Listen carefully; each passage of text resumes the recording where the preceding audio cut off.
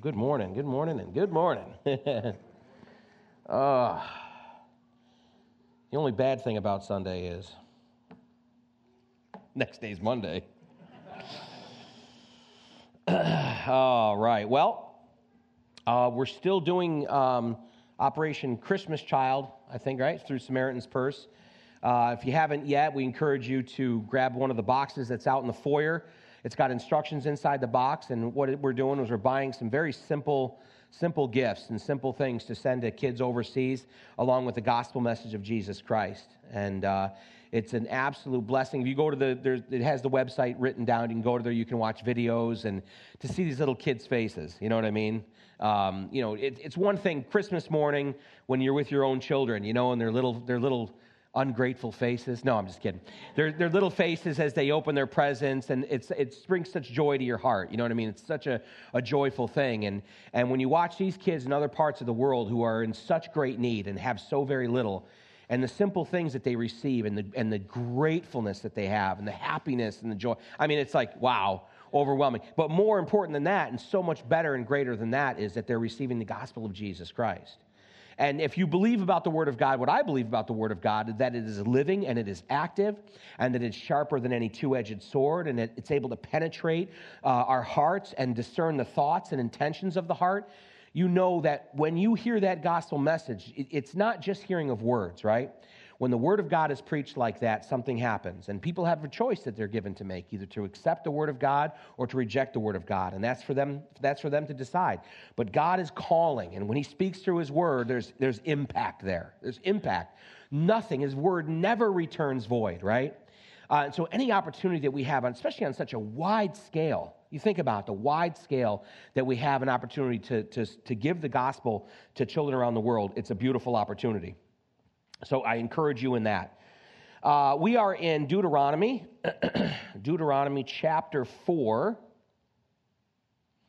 and we are picking up in verse 25 is where we left off last week. Deuteronomy chapter 4 and starting in verse 25. God, of course, is always going back through and giving the children of Israel two things. First of all, His resume, right? And it's like God doesn't need to give His resume, but He continually is. He's continually reminding them of who He is and what He's done. And then He draws out and lays out His expectations of them, that they're to worship Him, that they're to worship no other gods, that they're not to set up for themselves graven images, they're not to set up for themselves idols, and He's careful to instruct them. And again, now He's talking to that second generation that is now going to actually enter into the promised land after that first generation of unbelievers, the people who saw the word delivered on Mount Sinai, that heard the voice of God, that saw the mountain shake, that saw the Red Sea parted, that saw the bread come down from heaven, that saw the water come from the rock, that saw God bring in quail, that saw God do so to open the earth to swallow up Korah and the rebellious followers of Korah, and all of the mighty deeds of God. And yet, when they came to that one place and that one point where God says, I want you to go in and I want you to inhabit this land, I want you to take hold of the promises that I've given you, and they would not. Because of fear, because of unbelief. And that's the same old story, ain't it? It's the same old story. Fear and unbelief, or unwillingness. Fear, unbelief, and unwillingness. It's the same thing that keeps us today from grabbing hold of the promises that God has given us through His mighty word. So we're talking always about the nature of God. And God is establishing that as He speaks to His children, as He gives them the law. And throughout the Scriptures, the nature of God is proclaimed. It always comes back to that. Remember, Jesus Christ, it says, what every knee will bow, right? Every knee will bow and every tongue will confess that Jesus is Lord. What? To the glory of the Father. And the Bible talks about ultimately when all things are made subjugated to Jesus Christ and are brought under His feet, then it says, then even the Son will be made subject to the Father, so that God may be all in all. There's always this divine order that's laid out that we don't fully understand. Understand that we don't understand, right? We never will fully understand while we're in the flesh. This is, again, where our faith comes into play, where we're asked to read these things and say, I believe these things. Silly analogies that people have tried to give to explain the Trinity. You know what I'm saying? Well, it's like I'm a father, I'm a husband, and I'm also a sprinkler fitter. And it's nothing like what the Trinity is, not even a little bit. It's not even in the same universe as what the Trinity is. We can't understand it. We can't know it. We are finite, and he is infinite, right? Our knowledge is small, and he is all-knowing. Our power is little, and he is all-powerful. And so there always has to be this final authority and this final belief and this final faith that we have that God is who he said he is, that God is who he has always claimed to be. He is, in fact, God.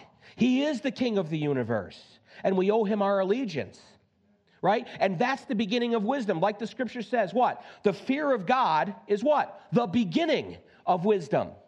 The Bible also says that those that come to him must believe, first of all, that he is, and secondly, that he is a rewarder of those who diligently seek him. So there has to be this belief in who God is, and there has to be this understanding of the nature of God, okay? When it comes to the nature of God, he is very jealous for his name and of who he is. He says in the word, I will not share my glory with another. Know that and understand that in our lives, even today, under the grace and mercy of Jesus Christ, that he will not share his glory with another.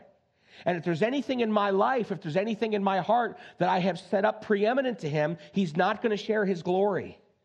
And I'm not going to have the full presence and blessing of God in my life if there's something in my heart that supersedes him. And he knows. God is very careful to establish the fact that he never owes us, but rather we owe him. And this is why justification by faith is such an important doctrine. And this is important for all of us to understand who are students of the Word of God. The doctrine of justification by faith is essential. It is not something that can be compromised in any way, shape, or form. It is essential. Why? Because it speaks to the very nature of who God is. And because it's joined with his very nature, it is so important, it is so essential that we understand and that we in our testimony help other people understand that justification by faith is the only true gospel. Is the only true gospel. Romans 3:28, therefore we conclude that a man is justified by faith apart from the deeds of the law. Galatians 3:24, therefore the law was our tutor to bring us to Christ that we might be justified by faith. Galatians 2:16, knowing that a man is not justified by the works of the law, but by faith in Jesus Christ, even we have believed in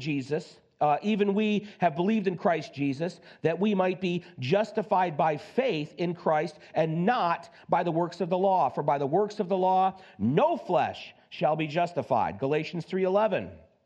But that no one is justified by the law in the sight of God is evident, for the just shall live by faith.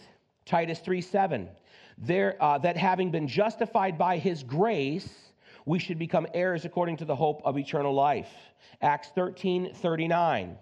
And by him everyone who believes is justified from all things from which you could not be justified by the law of Moses. For what does the scripture say? This is Romans chapter 4, verses 3-5. For what does the scripture say? Abraham believed God, and it was accounted to him for righteousness. And remember, Paul is establishing the fact that Abraham was justified apart from the works of the law. And circumcision was given to Abraham as a sign, right? As a sign of the covenant between him and God. But Abraham's justification was by faith. The Bible says that Abraham believed God, and therefore God accredited to him, or credited to his account, righteousness, because Abraham believed in God. And after that, he gave him the covenant of circumcision as a symbol for all generations of what God had accomplished by Abraham's faith, okay? By Abraham's belief. But he was not justified by the law. God lays that out in a very important and direct way. Now, it continues in Romans 4, 3-5. Now, to him who works, the wages are not counted as grace, but as debt. But to him who does not work, but believes on him who justifies the ungodly, his faith is accounted for righteousness. In other words, if we were saved by good works, then it would be what we were owed rather than a gift from God. You understand? And that speaks against the very nature of who God is. He owes us nothing. We owe him everything. Everything.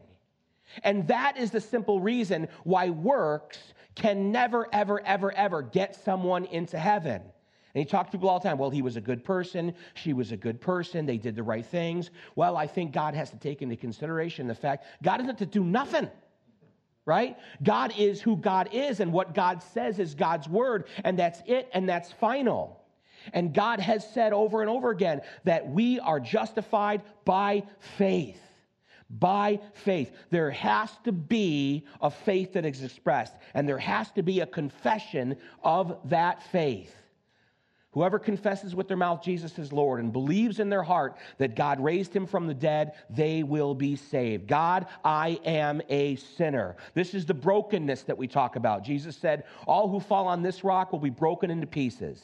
Whoever this rock falls upon, however, will be ground into powder, speaking of judgment. But all who come to Christ must stumble. Over what? I'm a sinner.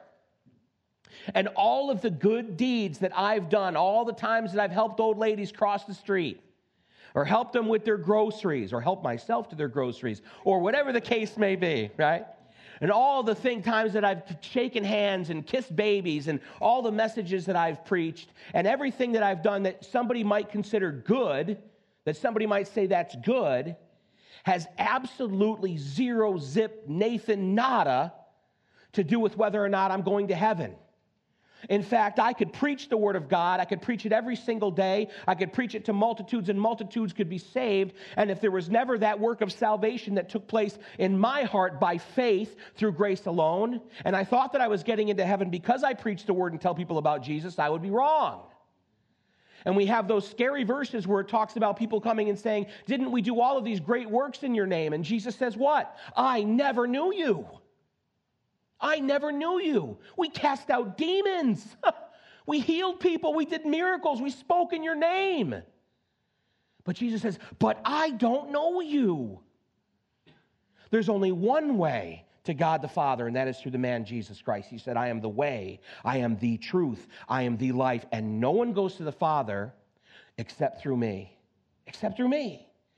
Your ticket to heaven, your ticket to be able to pray, your ticket to be able to worship, your ticket to be able to understand and discern the Word of God, all comes through the finished work of Jesus Christ. Make no mistake about it. Even the Holy Spirit that came at Pentecost came through the finished work of Jesus Christ when he said, I will not leave you as orphans, but I'm going to send another comforter. Meanwhile, guess where I'm going to be, cats? I'm going to be up in glory preparing a place, right? And there's this hope that's built up within us and this joy that comes from knowing that we've been sealed and we've been set apart and we've been put in a special place where we wait for the glorious appearing of our Lord and Savior, knowing that when he comes, he's going to take us to be with him and the Father forever. Whether it comes through death or whether it comes through the rapture of the church or whatever the case may be, that's my final destination.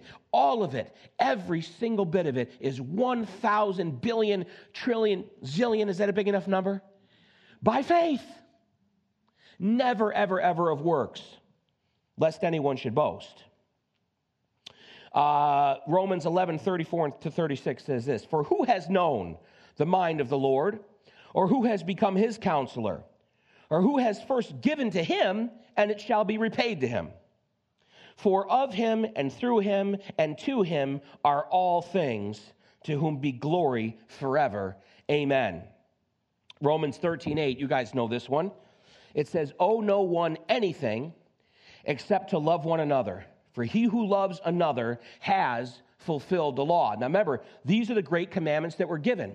These are the great commandments that Jesus Christ established in his teachings. That the first commandment is to love the Lord your God with all your heart, mind, soul, and strength. And the second commandment is like it, and that is to love your neighbor as yourself. And if you do these two things, guess what? You just fulfilled the law. Congratulations. But Pastor, I ate 6 pounds of bacon yesterday. I ate the hoof. I ate it all, baby. You don't understand. I did this. I did that. Wait a second. You're not justified by works. You're not justified by what you eat. You're not, thank God, you're not justified. by how much you eat. You're not justified by the good deeds that you do. You're not justified. You're not unjustified by the bad things that you do and by the mistakes that you make and the stupid things that you do. You see, you understand you didn't earn it. It can't be taken from you. It's a gift. It can't be taken from you, right?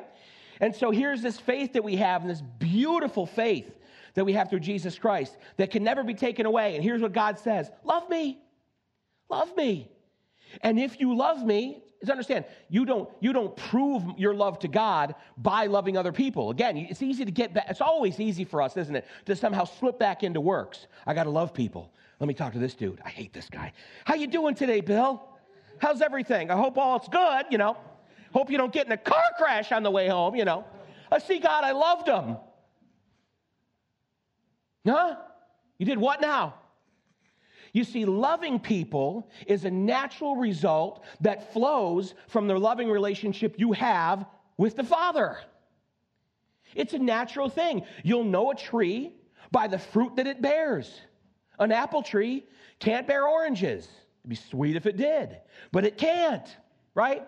You know a tree by the fruit that it bears. If I'm plugged into the roots, if I'm plugged into the roots, if I'm plugged into the faith, if my heart is plugged into the Lord, my God, and I'm serving him and truly loving him, then it's going to be made evident. It's going to be manifested. You're going to be able to see it by how I treat people, by how I love people, and then by the good things that I do.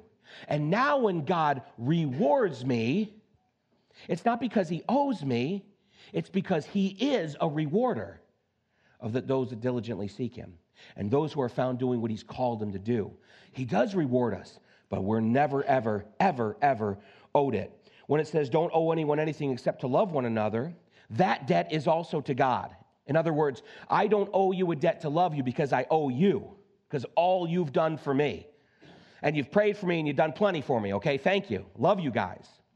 But I don't owe you, when I was a young punk kid, you know what I mean? And I was like, cool and all this stuff, and every once in a while when you're dating a girl, she would suggest that you owed her something, right? And I would always say, I don't owe nobody nothing except for my mama. I would say all the time, and my mother would be like, amen, praise the Lord, drive the hussy from the house, you know what I mean?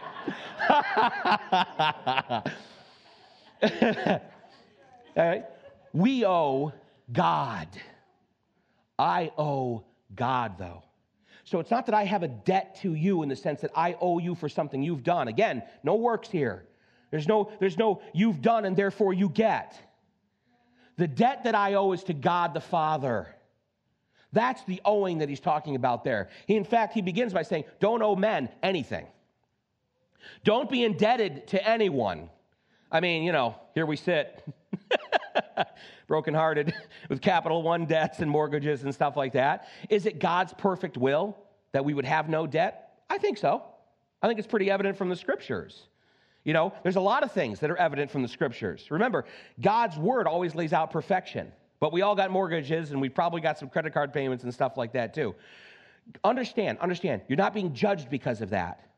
Okay? Don't ever let that happen to you. If you're walking in complete opposition to what the Word of God says, and God's Word has commanded something, you're saying, no, I won't do it, yet now feel bad. Now you should feel bad. But for living and walking in this world, like, for example, I'm kind of getting off, and I'm going to get right back on here, but I just kind of boycotting things, right? And I'm not going to support this, and I'm not going to support that. And please, feel free to do so. There's certain things that I don't want to be a part of as well. But if you really wanted to divorce yourself from all the wickedness of this world, get your straw hats, kids. We're raising pigs and horses, right? We're going to be Amish. We're going to be Amish now. You want to really divorce yourself from all the way? You can't. And so the Scripture teaches us, he says, I'm not telling you, remember in Corinthians, and Paul says, I want you to take this person who's calling himself a brother in the church, a part of the church, a part of the fellowship, who's living in gross sin, and I want you to put him out of the church. The idea is that he's living in unrepentant sin, and they were winking at it saying it's okay. Absolutely not. You confront him with that sin. If he's unwilling to repent and turn the other way, you tell him, you can't be a part of the family of God. You can't be a part of this fellowship. Now, again, we're not saying we don't want sinners to come to church. And if you're doing something wrong, don't come here. It'd be empty. And there'd be no one here preaching either. Okay? What we're talking about is someone that's saying, I have this lifestyle that the Scripture calls sin, but I say differently. And I want to be accepted as though I'm doing all the right things. God says, no way. Again, goes against his nature. It goes against his nature. Paul says, put him out of the church. And he tells them in that, when he's teaching them that, he goes, I'm not saying that you shouldn't have anything to do with sinners. He goes, if you wanted to do that, you'd have to come out of the world. It's impossible. We're in the world. We're a part of the world system. But here, guys, we talked about this yesterday at our reunion ride day. We're free. It's for freedom that Christ has made us free. We're free from sin. We're free from death. We're free from the tablets and writings of the law. And we're free from all the entrapments of this world, guys. When we are caught up in it, when we are bound up in it, when we are tied up in it, it's because we have allowed ourselves to be. But Jesus Christ has set us free. What time is it? Okay, we're doing pretty good. So let's see. Let's start reading our text. Don't laugh. That was on purpose. All that was on purpose. Deuteronomy 4:24. Verse 25, when you beget children and grandchildren and have grown old in the land and act corruptly and make a carved image in the form of anything and do evil in the sight of the Lord your God to provoke him to anger, I call heaven and earth to witness against you this day that you will soon utterly perish from the land which you cross over the Jordan to possess. You will not prolong your days in it, but will be utterly destroyed.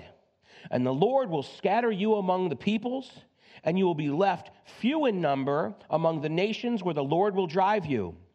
And there you will serve gods, the work of men's hands, wood and stone, which neither see, nor hear, nor eat, nor smell. But from there you will seek the Lord your God, and you will find him if you seek him with all your heart and with all your soul.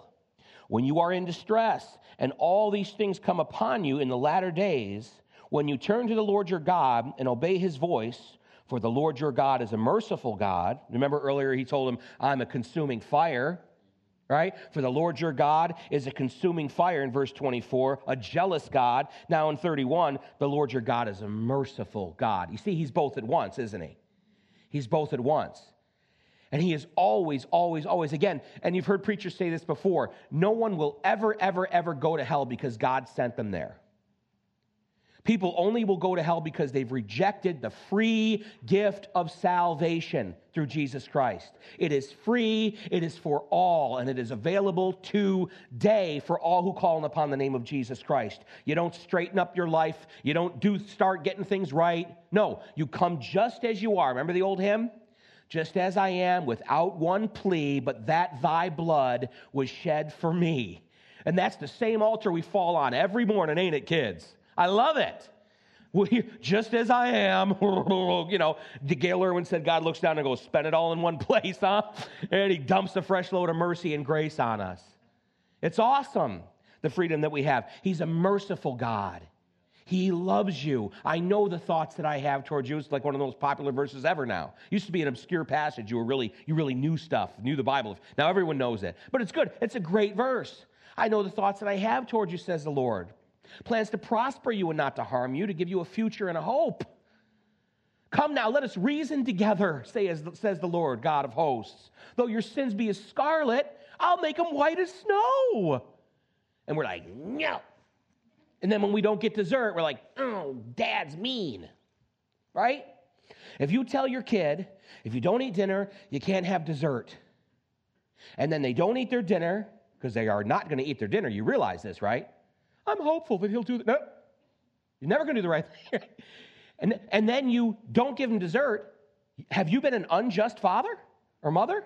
Of course not. If they don't eat their dinner and you give them dessert, you've been an unjust parent. You've been an unjust parent, right? But God rewards us, and He corrects those that He loves. So, where were we here? Thank you, sir. For the Lord your God is a merciful God. He will not forsake you, nor destroy you, nor forget the covenant of your fathers, which He swore to them. Now, verse 25 to 31 is talking about prophecy being fulfilled, that it's going to happen. Here's what's going to, can you imagine being the children of Israel and listening to this message by Moses, this prophecy? Hey, by the way, you're going to blow it, and you're going to get booted right back out of this land. Huh?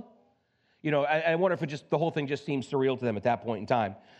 In 1 Kings chapter 8, remember, after Solomon has built the temple, he's built this great temple, this beautiful temple, this mighty, mighty, mighty building, the likes of which has never been seen before and will never be seen again.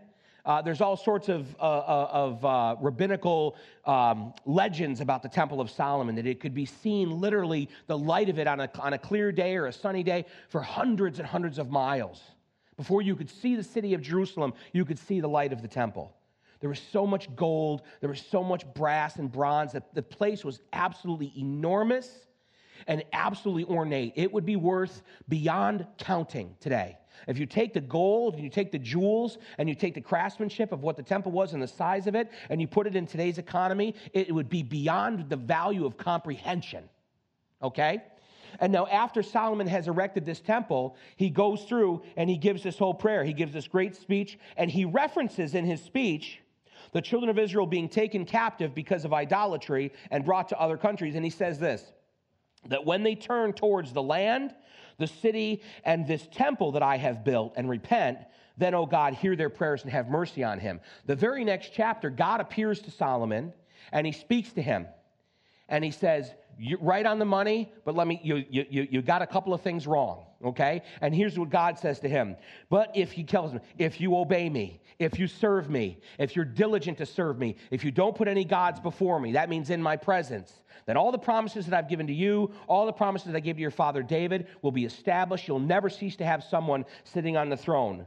1 Kings chapter 9, starting with verse 6. But if you or your sons at all turn from following me, and do not keep my commandments and my statutes, which I have set before you, but go and serve other gods and worship them, then I will cut off Israel from the land which I have given them. And this house, which I have consecrated for my name, in other words, Solomon, this ain't your house. Remember, kid, whose house this is, that I have consecrated for my name, I will cast out of my sight. Israel will be a proverb and a byword among the peoples. As for this house, which is exalted, everyone who passes by it will be astonished and will hiss and say, why has the Lord done thus to the land and to this house? Then they will answer, because they forsook the Lord their God, who brought their fathers out of the land of Egypt, and have embraced other gods and worshiped them and served them. Therefore, the Lord has brought all this calamity on them. In other words, there won't be a temple, Solomon. You don't understand. You don't understand the finality of it and the gravity of the words which I have spoken. There won't be a temple to come back to, Solomon. And in fact, when the children of Israel were taken captive, the temple of Solomon was utterly destroyed, was utterly laid waste, was completely broken down, and all of the gold and all of the jewels and all of the treasures were carried away by Nebuchadnezzar, the ones that had not already been stolen by other kings. And they went into captivity in the land of Babylon for 70 years. And when they finally were released and they came back just as God had prophesied and rebuilt the temple, it said that the old ones who were just little children when they were taken captive and remembered Solomon's temple, they wept. They tore their robes and they wept because of the glory that had departed from Israel. Fast forward from this point in time where Moses is talking in chapter 4, fast forward some 750 years, and all that Moses prophesied has come to pass. We're in the book of Daniel, and Daniel has been captive in Babylon some 50 years, right? Some 50 years he's been in the lion's den, he's been through all of that. And now the Medo-Persian Empire has taken over, and they're running things. And this is what it says in the book of Daniel, chapter 9, verses 1 and 2. In the first year of Darius, the son of Ahasuerus, of the lineage of the Medes, who was made king over the realm of the Chaldeans, in the first year of his reign, I, Daniel, understood by the books of the number of the years specified by the word of the Lord through Jeremiah the prophet, that he would accomplish 70 years in the desolations of Jerusalem. So if you ever feel bad, I don't understand or know enough about the Bible, don't feel bad, you're in good company. okay? Because Daniel was an old man before he finally understood that prophecy by Jeremiah that they would be in the land for 70 years and why, okay? And in his prayer, Daniel says this in chapter 9, verses 11 to 13, yes, all Israel has transgressed your law and has departed so as not to obey your voice. Therefore, the curse and the oath written in the law of Moses, the servant of God, that's Deuteronomy that we're reading now, have been poured out on us because we have sinned against him, and he has confirmed his words. Makes you think about Revelation, doesn't it? Which he spoke against us and against our judges who judged us by bringing upon us a great disaster. For under the whole heaven such has never been done as what has been done to Jerusalem. As it is written in the law of Moses, all this disaster has come upon us, yet we have not made our prayer before the Lord our God, that we might turn from our iniquities and understand your truth. And of course, Daniel then has his visions, and eventually they would turn back to the Lord their God, and they would cry out, and they would put away the foreign gods from amongst them, and God would bring them back to the land exactly as Moses had told them, some 750 years to 800 years earlier. And we're going to continue. Verse 32. I love this part. For ask now, here's God speaking to the children of Israel, for ask now concerning the days that are past, which were before you, since the day that God created man on the earth, and asked from one end of heaven to the other, whether any great thing like this has happened, or anything like it has been heard. Did any people ever hear the voice of God speaking out of the midst of the fire as you have heard and live? Or did God ever try to go and take for himself a nation from the midst of another nation by trials, by signs, by wonders, by war, by a mighty hand and an outstretched arm, and by great terrors, according to all that the Lord your God did for you in Egypt before your eyes? To you it was shown, that you might know that the Lord himself is God, and there is none other besides him. You understand? Always going back to the nature of God and who he is. That he's a jealous God, and he calls upon us to worship him. Out of heaven, he let you hear his voice, that he might instruct you.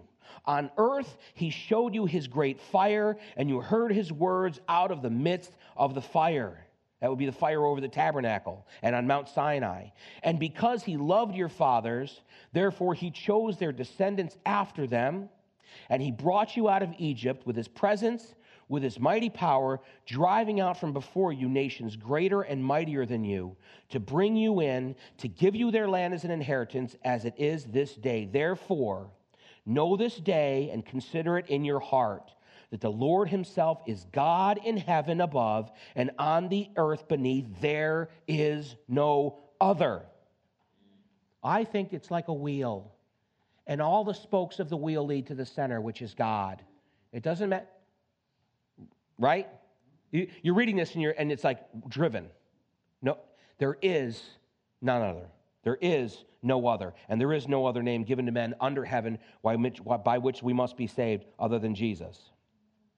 You shall, therefore, in other words, in light of what you know, in light of what you've seen, Christian, this is for us today.